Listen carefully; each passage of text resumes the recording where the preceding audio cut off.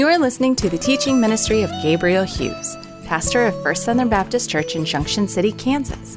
Monday, Tuesday, and Wednesday on this podcast, we feature 20 minutes of Bible study through a New Testament book. On Thursday is a study in the Old Testament, and then we answer questions from the listeners on Friday. Each Sunday, we are pleased to share our sermon series. Here's Pastor Gabe.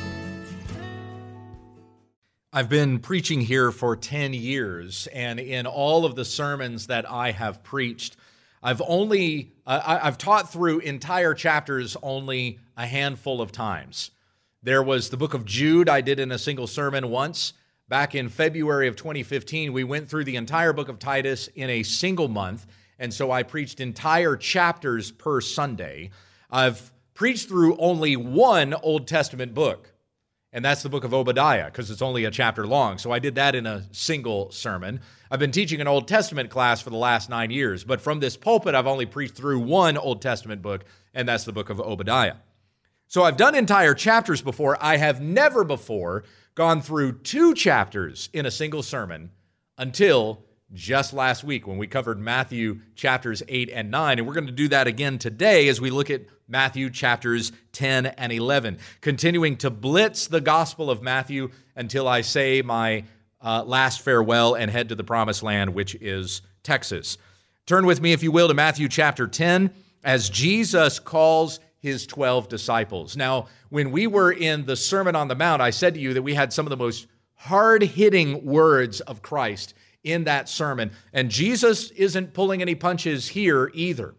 While Jesus is mainly addressing his disciples here and commissioning his apostles, though that's the context of what we will read, there are still some valuable instructions, some great authority that is being given here even to the church today. And we'll understand those things as we go. Let's look at Matthew chapter 10, starting in verse 1. And he called to him his 12 disciples and gave them authority over unclean spirits to cast them out and to heal every disease and every affliction. The names of the 12 apostles are these: first Simon, who is called Peter, and Andrew his brother, James the son of Zebedee, and John his brother, Philip and Bartholomew, Thomas, and Matthew the tax collector, who is the author of the gospel that we're reading here, James the son of Alphaeus and Thaddeus, Simon the zealot, and Judas Iscariot, who betrayed him. Now, there are some teachers today who will tell you that the authority that Jesus gave to his disciples here is the same authority that Jesus gives to his disciples today. So just as he gave them the ability to cast out unclean spirits and heal every disease and every affliction, so he has given you this power to heal every disease as well. These name it and claim it preachers are wolves. They are false teachers who come to you in sheep's clothing, but inwardly are ravenous beasts. Do not listen to what it is that they have to say. Even the miracles that they say that they have performed, they've not really done. There was a time and a place in which Jesus gave this power to his apostles to demonstrate that the word that they spoke truly came from God.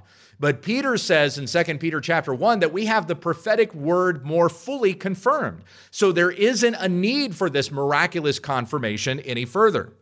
In Hebrews chapter 2, verse 4, we read that God testified with them both by signs and wonders and by various miracles and by gifts of the Holy Spirit according to his own will. So it is by the will of God that these miraculous signs were performed, again to authenticate that the word that came from these men was a word that came from God. The Apostle Paul said to the Corinthians in 2 Corinthians 12:12 that the signs of a true apostle were performed among you. Again, demonstrating that this word that the Apostle Paul preached to the Corinthians came from Christ and not from any man. So if there's anyone who comes to you claiming to have the same authority as these apostles as we have here in the New Testament, let them raise the dead, and then you may believe that they too had the power that Jesus granted to these apostles here in Matthew 10. We have the scripture, the canon, that is 66 books from Genesis to Revelation. This is a closed canon. There is no need for this word to be added to. Therefore, there's no further need for these miraculous signs with the kind of regularity that we see them given here. There's no need to authenticate a new word or revelation from God, for that word has already been fully confirmed. Verse 5, these 12 Jesus sent out, instructing them, go nowhere among the Gentiles and enter no town of the Samaritans, but go rather to the lost sheep of the house of Israel, and proclaim as you go, saying, the kingdom of heaven is at hand. That sounds familiar, does it not? It's the very word that John the Baptist came preaching. It is the word that Jesus himself preached when he came out of the wilderness in Matthew 4:17. The time has come. The kingdom of heaven is at hand. Repent and believe the gospel. And so the disciples are given that same instruction. He says to them, verse 8, heal the sick, raise the dead, cleanse lepers, cast out demons. You received without paying, give without pay. Acquire no gold or silver or copper for your belts, no bag for your journey, no 2 tunics or sandals or a staff, for the laborer deserves his food. And whatever town or village you enter, find out who is worthy in it and stay there until you depart. As you enter the house, greet it. And if the house is worthy, let your peace come upon it. But if it is not worthy, let your peace return to you. And if anyone will not listen to you or receive you, shake off the dust from your feet when you leave that house or town. Truly, I say to you, it will be more bearable on the day of judgment for the land of Sodom and Gomorrah than it will be for them. Why is that? Because they saw the signs of God performed by these apostles to know that the word that was being spoken to them indeed came from God, and yet these people refused to believe it. Sodom and Gomorrah didn't see those signs and wonders, and yet they were destroyed for the sin and the wickedness that they indulged in. Here, these people they had testified to them that this is the gospel of God. Here are the signs that authenticate this word that we speak to you is from God, and yet the people wouldn't believe it. And so judgment, when it comes upon them, will be worse than it was for Sodom and Gomorrah. And my friends, I tell you that judgment is coming upon America, and it will be worse for this nation than it was for Sodom and Gomorrah in that day. You've seen the statistics before that the average American has an average of how many Bibles in their home? 3. The average American has as many as 3 Bibles in their home. They have the very word of God in their home. Again, as 2 Peter 1 says, the prophetic word more fully confirmed. It was confirmed by signs and wonders. It has been written down and canonized. It's right there in your home, the voice of God in the pages of Scripture, the Bible. But we are not reading it, and most Americans especially not obeying it. And so when that judgment comes upon this nation, how terrible will that day be? We are seeing precursors to that judgment playing out around us even now.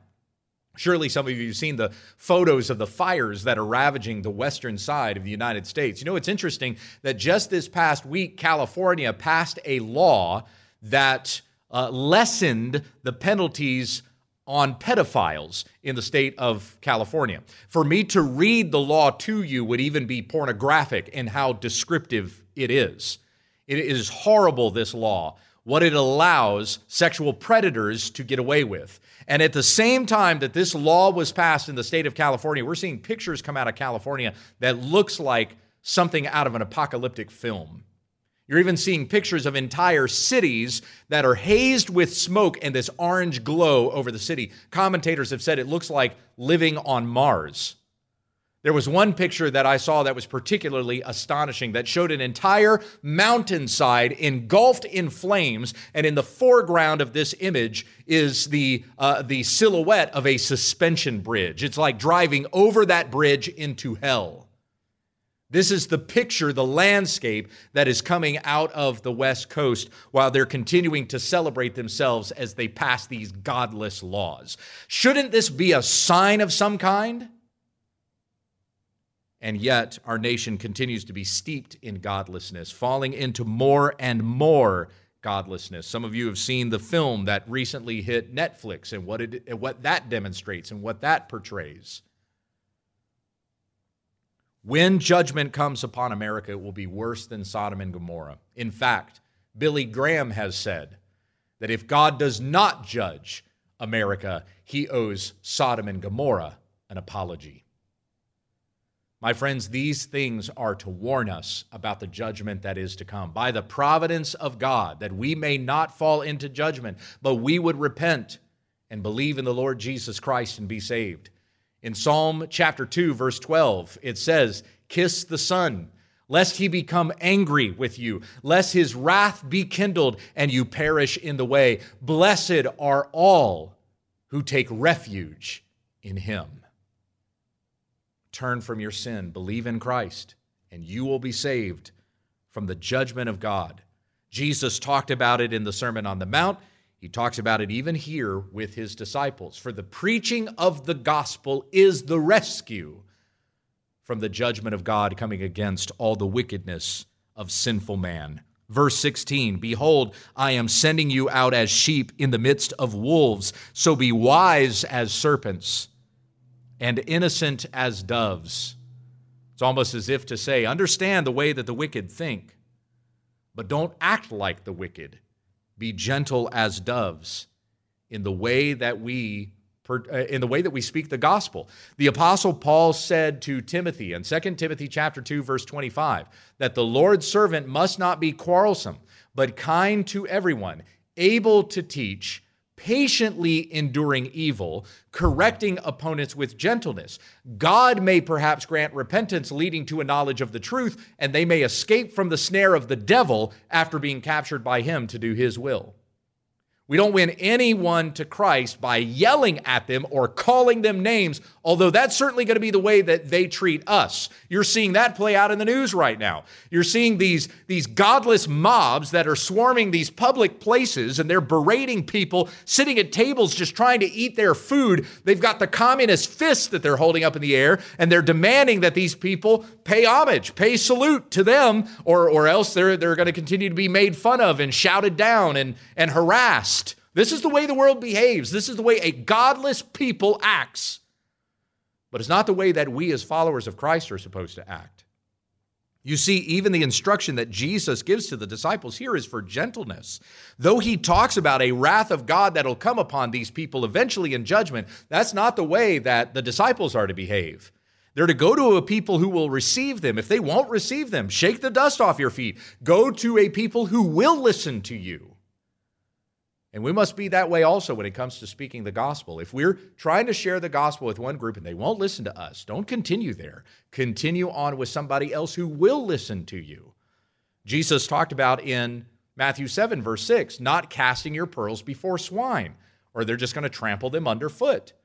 So if you're continuing to throw the gospel in front of somebody that won't receive it, but instead blasphemes God, they are swine trampling pearls. Take that beautiful pearl of the good news of the gospel of Christ and give it to somebody who will treasure it and cherish it, believe in it, and be saved. As Jesus says to his disciples elsewhere, the fields are plentiful for harvest, but the workers are few. And we must go to those who are truly hungering for the word of God and will feed upon it and so be saved. Beware of men, Jesus says, verse 17, for they will deliver you over to courts and flog you in their synagogues, and you will be dragged before governors and kings for my sake, to bear witness before them and the Gentiles. When they deliver you over, do not be anxious how you are to speak or what you are to say, for what you are to say will be given to you in that hour. For it is not you who speak, but the Spirit of your Father speaking through you. Brother will deliver brother over to death, and father his child, and children will rise against parents and have them put to death. And you will be hated by all for my name's sake, but the one who endures to the end will be saved. Very sadly, I am seeing men and women who claim to be Christian brothers and sisters berating, turning over, chastising, criticizing their own brothers and sisters in the Lord, who are supposed to be their brothers and sisters, who are attempting to stand in faithfulness to the word of Christ in these days. Like, for example, by keeping their church open when the government says that your church should be closed. Too many who call themselves brethren are criticizing those who are attempting to be faithful. Now, they're not turning brothers and sisters over to death. That is happening in the world. You just don't see that in the United States. But woe to the person who turns on the body in that way, who becomes an accuser of the brethren. Jesus has some harsh words for them in Matthew chapter 24. Such a person who beats his fellow servants and eats and drinks with drunkards will be cut up by the master of the house and will be thrown out with the hypocrites. There is a great penalty for those who turn against the bride of Christ. You will be hated by all for my name's sake, Jesus says, but the one who endures to the end will be saved. It's not enough that for a moment you proclaimed Christ. You must love him with all your heart, soul, mind, and strength to the very end. And it is Christ himself who will keep you to the end. As the Apostle Paul says to the Philippians 1:6, I am confident of this, that he who began a good work in you will be faithful to complete it at the day of Christ. Those who turn from the way instead of continuing in it demonstrate that they were never walking in the way in the first place. We're going to talk about that some more next week when we get to the parable of the sower in chapter 13. Let's stay on task. Verse 23, when they persecute you in one town, flee to the next. For truly I say to you, you will not have gone through all the towns of Israel before the Son of Man comes. A disciple is not above his teacher, nor a servant above his master. It is enough for the disciple to be like his teacher and the servant like his master. If they have called the master of the house Beelzebul, how much more will they malign those of his household? Jesus himself was persecuted, so how much more will you be persecuted, you who are followers of the Master? Verse 26, so have no fear of them, for nothing is covered that will not be revealed, or hidden that will not be known. What I tell you in the dark, say in the light, and what you hear whispered, proclaim on the housetops. And do not fear those who kill the body but cannot kill the soul. Rather, fear him who can destroy both soul and body in hell. Boy, that's an important lesson for today. Do not be man-pleasers. Be God-pleasers. Do not fear man. Fear God. Seek to obey God, whatever it costs you, as we've talked about in previous weeks. You gain so much more in the reward that is promised you in heaven above where Christ is. Do not fear man. Do not trust in the things that man promises you. Don't trust in the things that the world is offering you. It doesn't even compare to the glory that is promised us in Christ. Nothing that the world has to offer you is going to last, even their promise of compassion or friendship. The world's compassion is ugly compared to the compassion of Christ. The promises of this world, the friendship of the world, doesn't even compare to the friendship of Christ. What a friend we have in Jesus, all our sins and griefs to bear. What a privilege to carry everything to God in prayer. The world can't offer you that. We find these promises, these assurances, these comforts only in Christ. Do not fear those who destroy the body, and then after that can't do anything. Fear him who destroys both body and soul in hell. Why did Jesus talk so much about hell? He talked about it in the Sermon on the Mount. He's talking about it here. No one talked about hell more than Jesus in the entire Bible. Why did he talk so much about it? So that you wouldn't go there. So that you would know the judgment that awaits those who have rebelled against God, which is every man who does not turn from his sin and follow the Lord Jesus Christ and live. And it's in knowing this that, my friends, that we should love others, because we don't want to see any of them perish either. As the Lord God says in Ezekiel chapter 18, I do not take delight in the death of the wicked, but rather that a man would repent of his way and so live. And so we must desire to be carriers of the good news of the gospel that saves men's souls, so that they would believe in Jesus and be saved. Are not 2 sparrows sold for a penny, and not one of them will fall to the ground apart from your Father? But even the hairs of your head are all numbered, showing how much God cares for you. Fear not, therefore, you are more value You are of more value than many sparrows. Where have we heard that before? Well, Jesus talked about that in the Sermon on the Mount, Matthew 6:26. God cares for the birds. He cares so much more for you. So everyone who acknowledges me before men, I also will acknowledge before my Father who is in heaven. But whoever denies me before men, I also will deny before my Father who is in heaven. Jesus says it this way in Luke 9:26. Whoever is ashamed of me and my word, of him will I be ashamed before my Father on that day when I return in the glory of my Father and of the holy angels. Whoever denies me before men, I also will deny before my Father who is in heaven. Do not think that I have come to bring peace to the earth. I have not come to bring peace, but a sword. For I have come to set a man against his father, and a daughter against her mother, and a daughter-in-law against her mother-in-law. And a person's enemies will be those of his own household. Whoever loves father or mother more than me is not worthy of me, and whoever loves son or daughter more than me is not worthy of me, and whoever does not take his cross and follow me is not worthy of me. Whoever finds his life will lose it, and whoever loses his life for my sake will find it.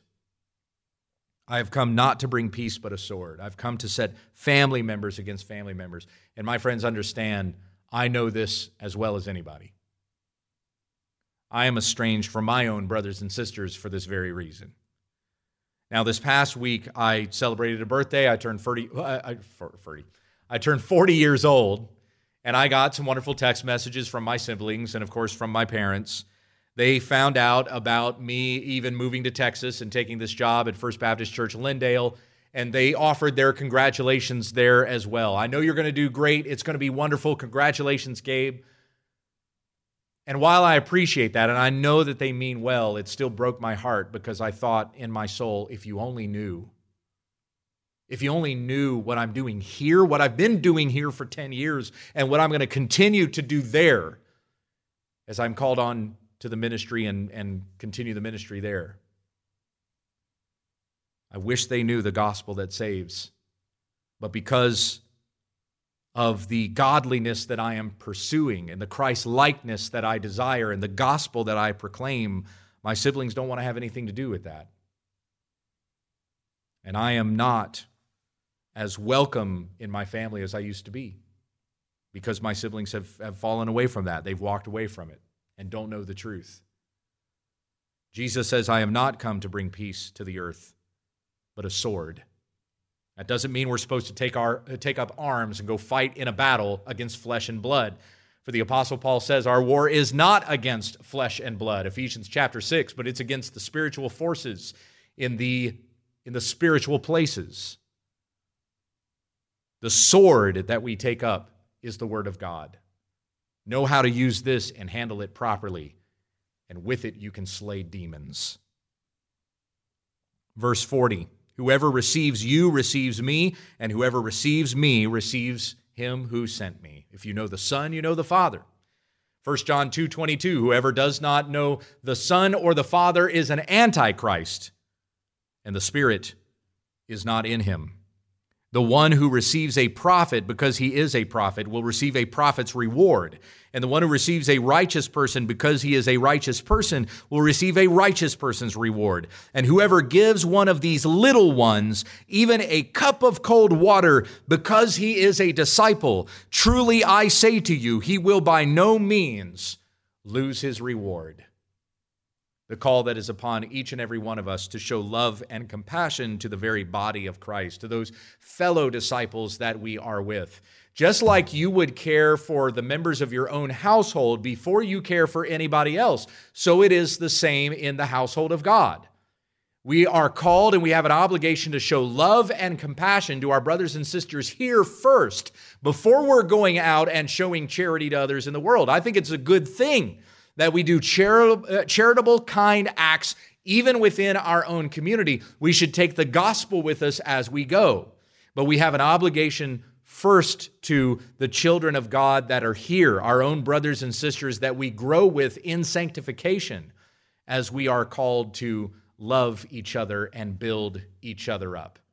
In Galatians chapter 6, the Apostle Paul says, as each one has opportunity, let us show charity to everyone, especially to the household of faith.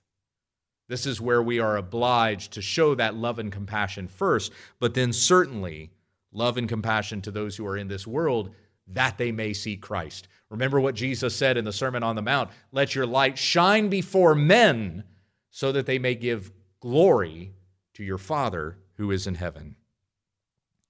Now we get to Matthew chapter 11, which is the halfway point in our sermon. When Jesus had finished instructing his 12 disciples, he went on from there to teach and preach in their cities. Now, when John heard in prison about the deeds of the Christ, he sent word by his disciples and said to him, "Are you the one who is to come, or shall we look for another?"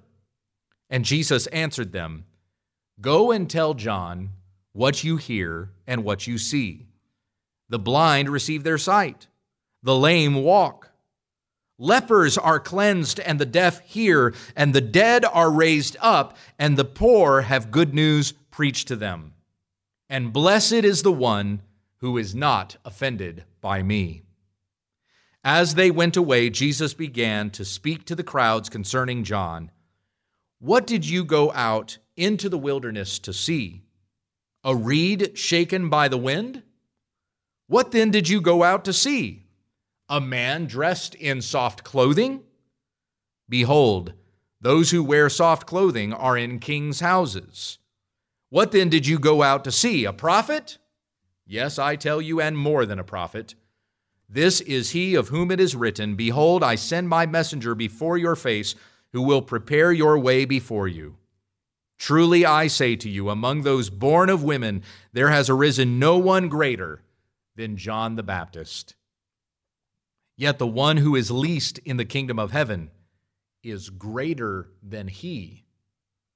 From the days of John the Baptist until now, the kingdom of heaven has suffered violence, and the violent take it by force. For all the prophets and the law prophesied until John, and if you are willing to accept it, he is Elijah who is to come. He who has ears to hear, let him hear. But to what shall I compare this generation? It is like children sitting in the marketplaces and calling to their playmates. We played the flute for you, and you did not dance. We sang a dirge, and you did not mourn. For John came neither eating nor drinking, and they say, he has a demon. The Son of Man came eating and drinking, and they say, look at him, a glutton and a drunkard, a friend of tax collectors and sinners. Yet wisdom is justified by her deeds. We've talked about this before, that Jesus keeping company with tax collectors and sinners does not mean it is okay for you to live in sin and excuse that as, well, Jesus was a friend of sinners and of tax collectors. He ate with the prostitutes. Doesn't mean that Jesus went to brothels. Remember that Jesus said, I came not to call the healthy, but the sick. I came not to call the righteous, but sinners. Those who know that they are in sin. Those who know that they need forgiveness and a Savior who will rescue them. Those who think that they are righteous don't need a Savior because, hey, I'm already righteous. I'm going to get to the kingdom of God by my own righteousness. And boy, are they going to be surprised on that day when they hear Jesus say, as he said in Matthew chapter 7, depart from me, you workers of lawlessness, I never knew you. The righteousness that we enter into the kingdom of God with is a righteousness that is not our own. It is the righteousness that has been given to us by Christ. We enter into the kingdom of God with a borrowed righteousness. It has been imputed to us. Our sins have been placed upon him on the cross as he died as an atoning sacrifice for our sins. His righteousness has been given to us. As we read in 2 Corinthians 5:21, for our sake, he became sin who knew no sin, that we might become the righteousness of God in him. That's our sins upon Christ, where he died for us, taking the wrath of God upon himself, drinking the cup of God's wrath as he died on the cross. And all who believe in him, we have imputed to us his righteousness, so that when God looks at us, he doesn't see the wicked man or woman deserving of the wrath of God. He sees the righteousness of his Son, and we are loved by God by faith in him. We've gone from being treasonous criminals to fellow heirs of the kingdom. We've gone from being the objects of God's wrath to the objects of his love and his mercy. My friends, turn from your sin. And I urge you, as we have been speaking about the judgment of God over the course of what we have considered and what we have read today, turn from your wickedness. Do not think that you can enter the kingdom of God celebrating yourself. You enter the kingdom of God proclaiming the righteousness of God in him. Believe in Jesus, and you will be saved. And confirm your calling and election, as Peter says in 2 Peter chapter 1, by living the way that Jesus lived, 1 John 2, 4, and 5. That we would walk in the way that he has walked, that we obey his commandments. For as it said to us also in 1 John, he who says, I know him, but does not keep his commandments is a liar, and the truth is not in him. If you have been transformed by God, live in the righteousness that he has given to you by faith in his Son. Verse 20, Jesus began to denounce the cities where most of his mighty works had been done because they did not repent. Woe to you, Chorazin! Woe to you, Bethsaida! For if the mighty works done in you had been done in Tyre and Sidon, they would have repented long ago in sackcloth and ashes. But I tell you, it will be more bearable on the day of judgment for Tyre and Sidon than for you. And you, Capernaum, will you be exalted to heaven? You will be brought down to Hades. For if the mighty works done in you had been done in Sodom, it would have remained until this day. But I tell you that it will be more tolerable on the day of judgment for the land of Sodom than for you. At that time, Jesus declared, I thank you, Father, Lord of heaven and earth, that you have hidden these things from the wise and understanding and revealed them to little children. Yes, Father, for such was your gracious will. All things have been handed over to me by my Father, and no one knows the Son except the Father, and no one knows the Father except the Son, and anyone to whom the Son chooses to reveal him. Come to me, all who labor and are heavy laden, and I will give you rest.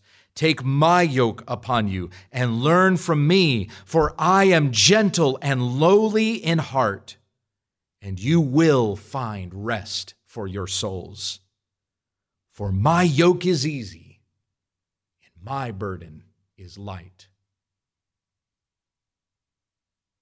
No one knows the Son except the Father, and no one knows the Father except the Son, and anyone to whom the Son chooses to reveal him.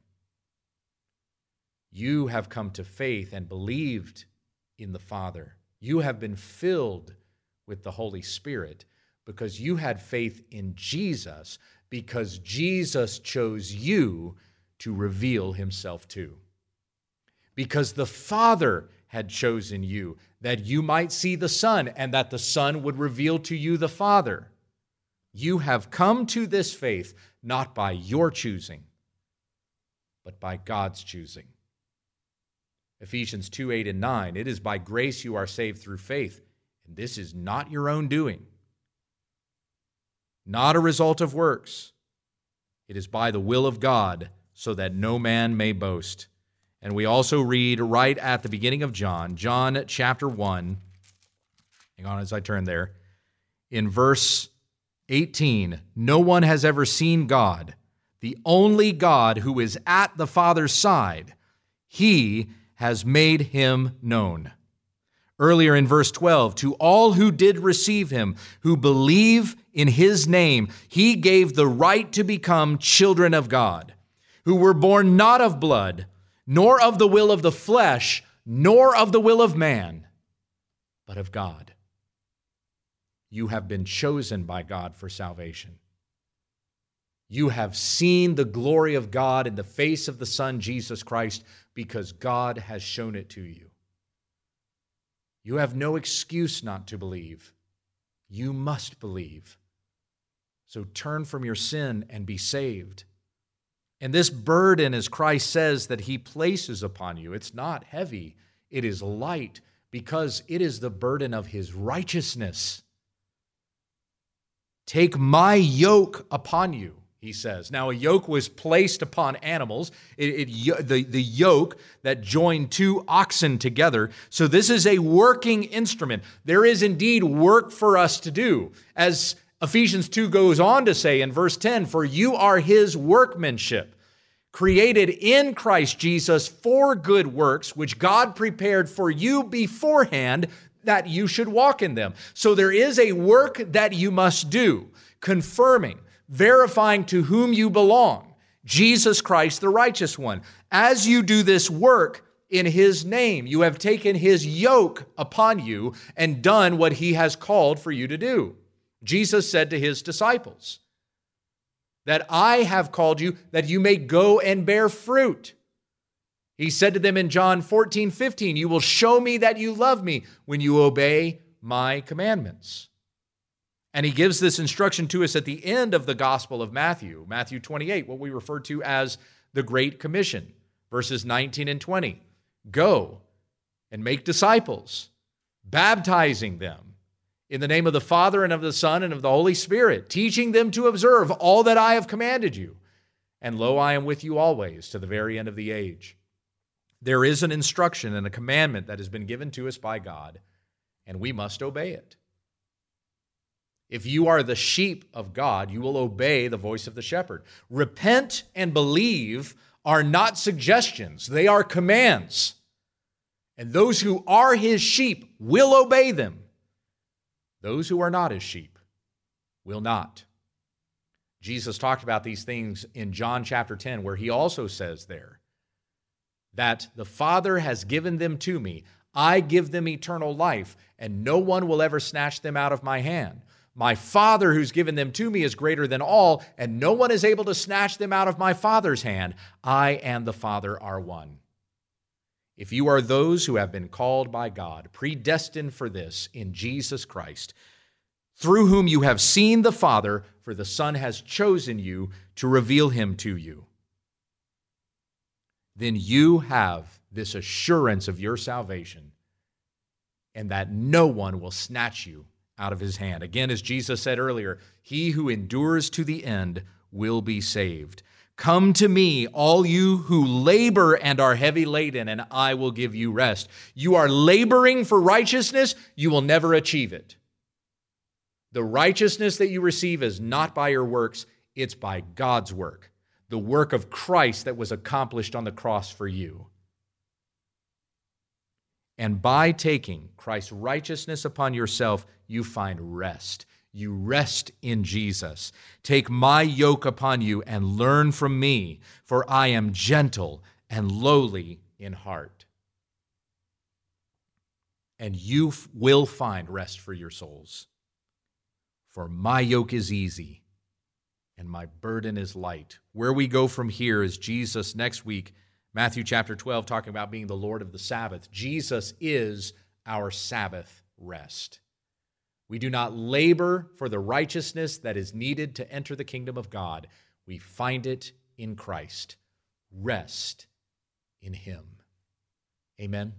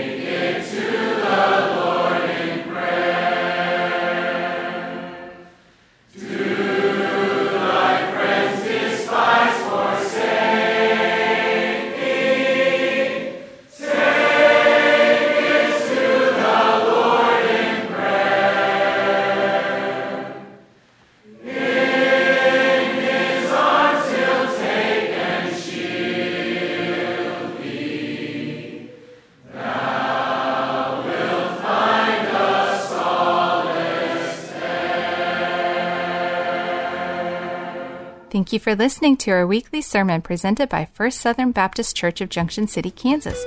For more information about our church, visit fsbcjc.org.